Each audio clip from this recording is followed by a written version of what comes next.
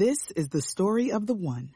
As head of maintenance at a concert hall, he knows the show must always go on. That's why he works behind the scenes, ensuring every light is working, the HVAC is humming, and his facility shines.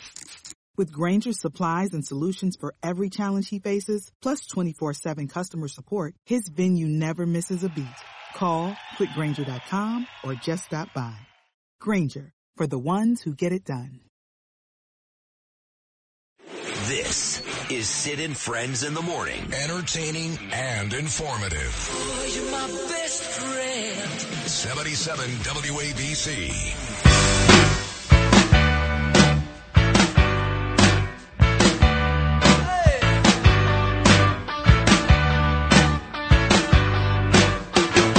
Well, I've been watching you waltz all night, Diane. Nobody's found a way behind your defenses. They never noticed the zap gun in your hand until you're pointing it, stunning your stances. All night long, all night long. You shoot him now because you're waiting for somebody good to come on. But you'll be sleeping with the television on. I like this one, Lewis. This is one of those Billy Joel songs you very rarely hear, but it's a great song. What album was this on again? Glass Houses. Glass Houses, that's right. So we got a huge guest that's coming your way today. Curtis Sliwa, live in studio, as he is every Friday. Judge Andrew Napolitano, Nassau County Executive Bruce Blakeman, famed defense attorney, my good buddy of 47 years, Joseph Tacopina. We'll talk to the president, the 76th president of the New York Young Republicans Club, Gavin Wax. He is not a big fan of Mike Sapriconi. And we'll talk to Hall of Fame catcher, New York Met great on the upcoming Met season, Mike Piazza. He'll be here at 9:15. But my next guest spent time as the deputy in the Attorney General's office to Andrew Cuomo when the former governor was the Attorney General. Steve Cohen then went on to be secretary to the governor under Cuomo. He's a former assistant U.S. attorney in the Southern District. And again, he does not own the New York Mets. It's not the same Steve Cohen, but a very smart and successful man nevertheless. He wrote a column in the Wall Street Journal, which reads, Trump's $355 million fine fits with New York law. We know that already, Steve, but it's still garbage. The verdict feels proper. No, it doesn't. But will we come to regret stretching Executive Law 63? So Steve knows right off the bat in all transparency, I'm a good buddy of Trump. I think this case was repulsive.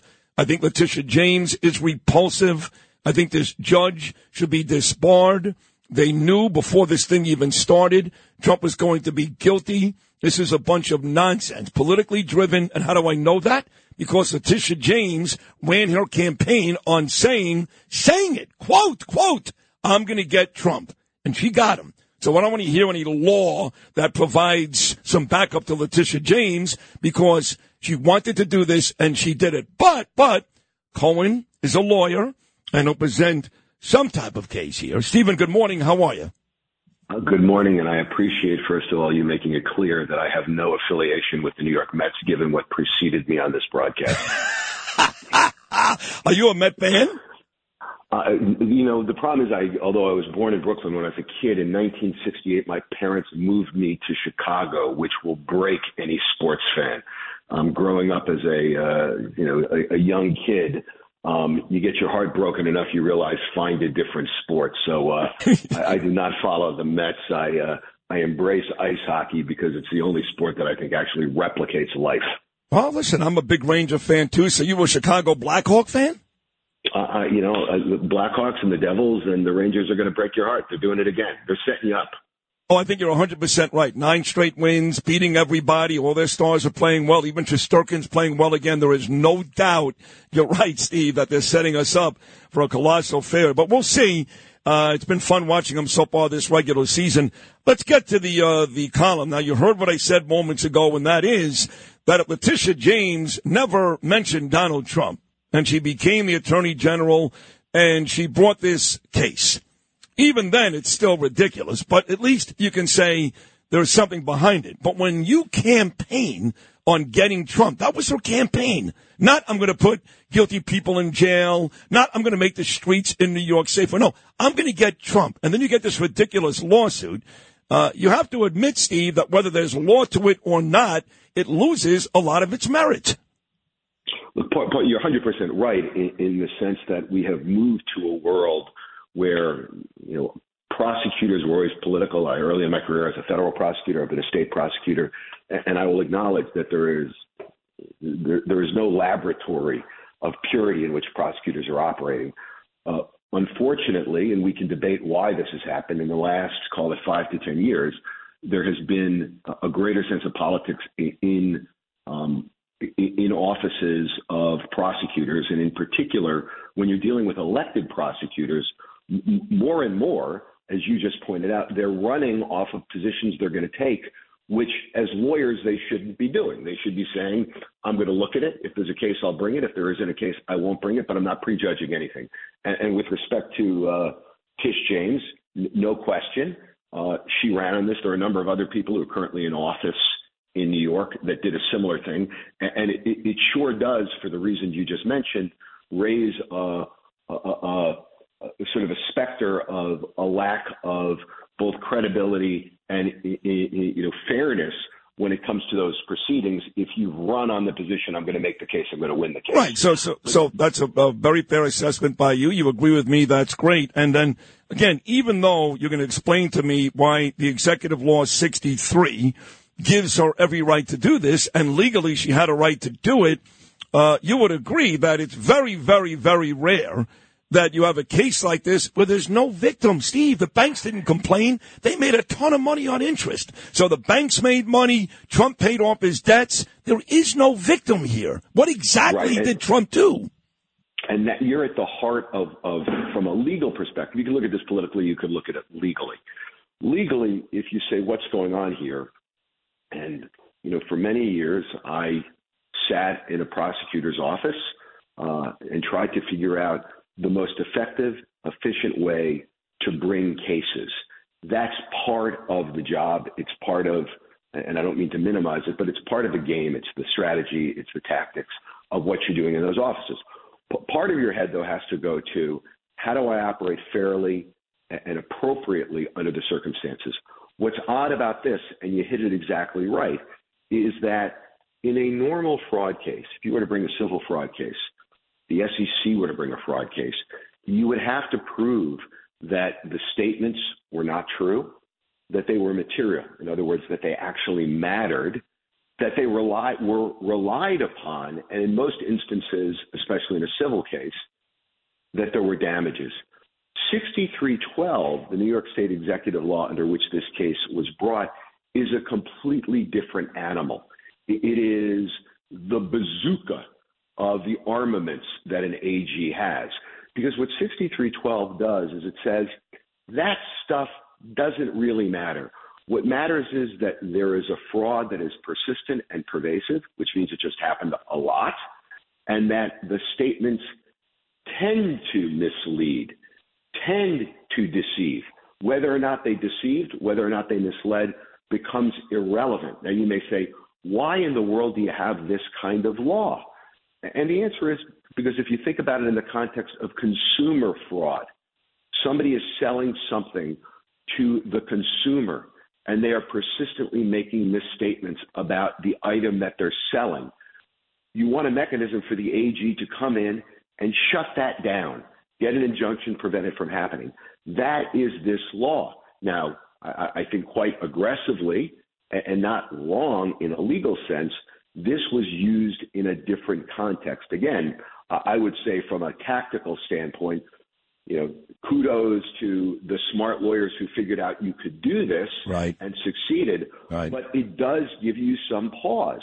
And in your case, more than some pause. No, I'm pissed. Reason to be quite honest. Yeah, I'm pissed. Exactly. The digital dollar could give the feds control of your money. Get the digital dollar report. Call 1-800-862-6970 and also receive a $1,000 credit from Priority Gold to protect your money. Or just go to digitaldollarreport.com. Please note, the information provided does not constitute financial or investment advice. And then I want to see, you talk about in 6312, and you're right, no argument here, repeated fraudulent or illegal acts. Now, we know, for example, how unprepared the case was because they actually valued Mar-a-Lago at about $18 million. Steve, if that's worth $18 million, I will help raise the money with you today. It's closer to about $400 million. So they undervalued properties, he overvalued properties, and you know this.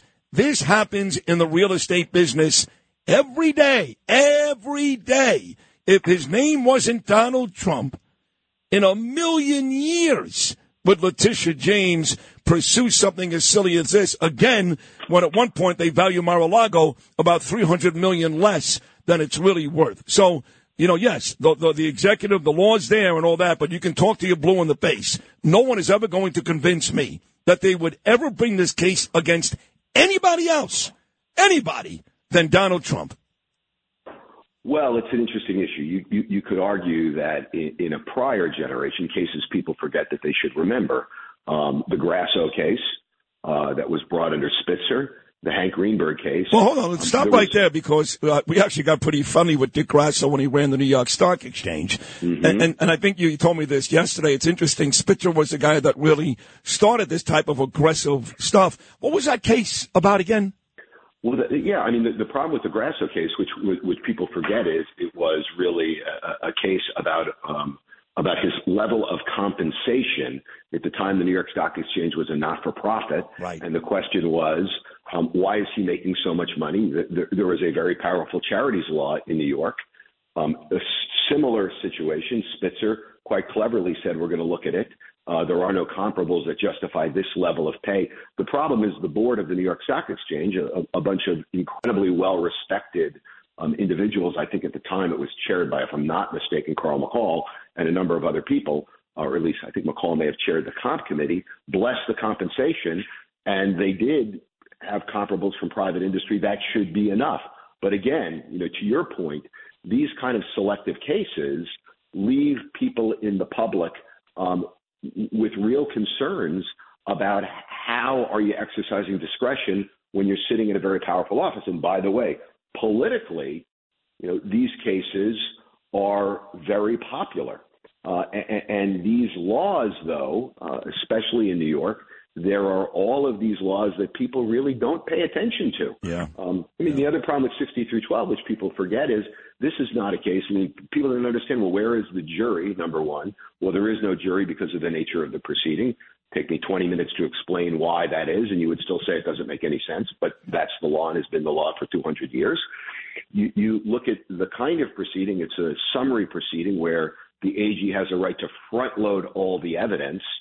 So the court getting into this case has all of the AG's affidavits, explanations, and conclusions before the case ever begins, which is why you end up with these advanced rulings that sure look like the case has been pre-decided. And by the way, I'm not a Donald Trump fan. Politically, I'm on the other end of the spectrum. As you said it, I worked for Andrew Cuomo for years. I got my start working for Mario Cuomo. But what I worry about, and a lot of people I work with are worried about, is this one's Trump. Could the next one be me? And I love that about this conversation and about you. It's easy for me to bring on Trump people. We're all very, very angry. But when I hear you, a Democrat, Cuomo person, say, hey, this is a little scary, that means a lot more. This is Steve Cohen. He was Andrew Cuomo's deputy in the Attorney General's office, then secretary to the governor. Under Cuomo, he's a former assistant U.S. attorney in the Southern District. So, Steve, I had Alina Habba on a couple of days ago, and I know she has to say this. I know she does. But she seems really confident that Trump will win this in appeal. At the very least, if this fine doesn't go away, it'll be lowered significantly. If you're in Alina Habba's shoes, would you be as confident as she is? I would not. I would say exactly what you're saying, but I would be at home pulling my hair out because I do not see how you get this thing reversed on appeal. The New York law is well settled. I don't even see, maybe they will knock down this judgment a little bit, but not much. And meanwhile, you've got this whole drama playing out right now about whether or not you can seize assets today as opposed to after the appeal process is over. I'm frankly perplexed by all of that. It's always struck me, and the law is pretty clear, you post a bond, you post some kind of undertaking that you will pay it with security, and you get your appeal, and the whole thing is stayed.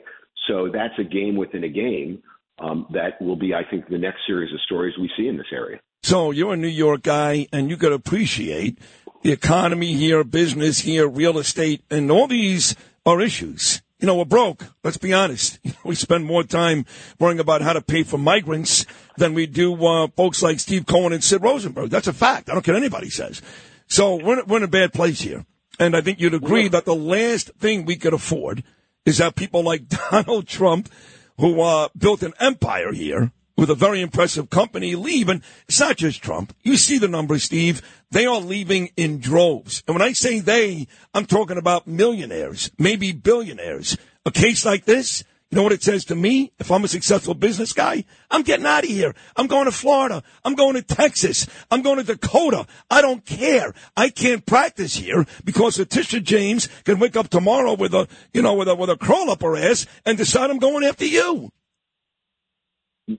Look, I would even go further. I mean, we can debate Tish James and how she comports herself in office, and that's a political conversation. And I think I've said other places that generally speaking, I think this was a clever case that may trouble me on the fringes. I do think there's a bigger problem in this city, in this state. There once upon a time was something called economic development and urban planning, and it now seems to exist solely in the notion of stealing jobs from New Jersey, and then they steal them back. That is not a plan that is going to keep the business community healthy and happy. We have a problem with the way we police in terms of things that we now characterize as crimes that don't warrant prosecution. As you said, I used to be a federal prosecutor. What is lost in that statement is actually was one of the founding members of the gang unit in the New York State, the U.S. Attorney's Office, where we prosecuted street crime and gangs and murders. And I think we're blessed right now that the violent crime rate is relatively low, but the amount of crime that goes on in any given neighborhood, it affects the ability of a local business operator to run a successful restaurant or store or pharmacy is deeply troubling. Mm-hmm. And while, the headline cases are important, I'm not going to ever suggest that the New York State Attorney General's office shouldn't be doing big marquee cases. We did it when I was there. At the same time, where is the planning on the part of prosecutors to deal with the kind of crime that affects every one of our lives, takes place in the subway, takes place in the stores, and there's a real sense that it is corrosive in a way that affects everybody. True. So in the final 60 seconds, another person that I dislike as much as Letitia James, and it is personal for me, is this Manhattan DA Alvin Bragg. I think he's a fat, stupid embarrassment. Steve, you're on my show now. Things are different here. I'm sorry. That's how I talk. He's a fat, stupid embarrassment. And I have to tell you that when Rachel Mitchell decides in Phoenix, I'm keeping this creep who murdered that woman in a Soho hotel here because I don't trust that Alvin Bragg will penalize him the way he should. While Alvin Bragg complains, I give Rachel Mitchell the MVP for the week. I feel you'll feel differently, but that's how I feel and many New Yorkers. Well, look, I'll tell you my position on Alvin Bragg. I know Alvin Bragg. He followed me by a few years in both the U.S. Attorney's Office and the New York State Attorney General's office. Alvin Bragg was elected, and there isn't a thing Alvin Bragg is doing. I don't live in Manhattan. I live in Brooklyn, so I didn't vote in that election. But Alvin Bragg told you what he was going to do, and now he's doing it. And people have to pay attention and participate in elections because a lot of folks are in office that people are complaining about now, but they told you exactly what you were going to get with them. Yep. And so, there's an election coming up. If people don't like Alvin, ought to get out and they ought to support other candidates. There were plenty of other candidates in that particular race. I think 10 people ran for DA. And by the way, including my bunny, who's representing Daniel Penny these days, an American hero, the great Thomas Kniff. Mm-hmm. Yes. So, there are, in that race at least, a lot of times you complain there aren't any choices. There were a lot of choices. And similarly, on the citywide races, there have been a lot of choices. People have to start paying attention. And I am acutely aware and at times deeply troubled, given my own background and the kind of cases I did, that we're not taking low-level offenses seriously anymore. And I understand the social arguments. I understand that there are all sorts of other economic forces and drivers. But at the end of the day, if I'm operating a local store on the corner and people consistently come in and steal goods from me, it has to be more than a revolving door. Yep. And that's just the way life is. Agreed. I see people jumping the train, every day. And I pay. I know. Yeah. And I pay $135 a month. And when I say it's corrosive, the problem is that the people who are jumping, if you actually sit and watch, a lot of these people are people who can afford to pay the fare. Oh, yeah. It's because, the attitude is, I'm not going to be a sucker. The other guy isn't paying. Why should I pay? Right. And why should I be bothered? Exactly. This is a very good column, folks. Trump's $355 million fine fits with New York law. It actually does. The verdict feels proper, not for me, but will come to regret stretching executive law 6312. Steve Cohen. That's a heck of an appearance, Steve Cohen. Thank you very, very much. Great job. Thank you. Thank you so much. Real pleasure. Take care. There he is. Steve Cohen used to work alongside Andrew Cuomo in the AG's office. Very impressive, smart guy.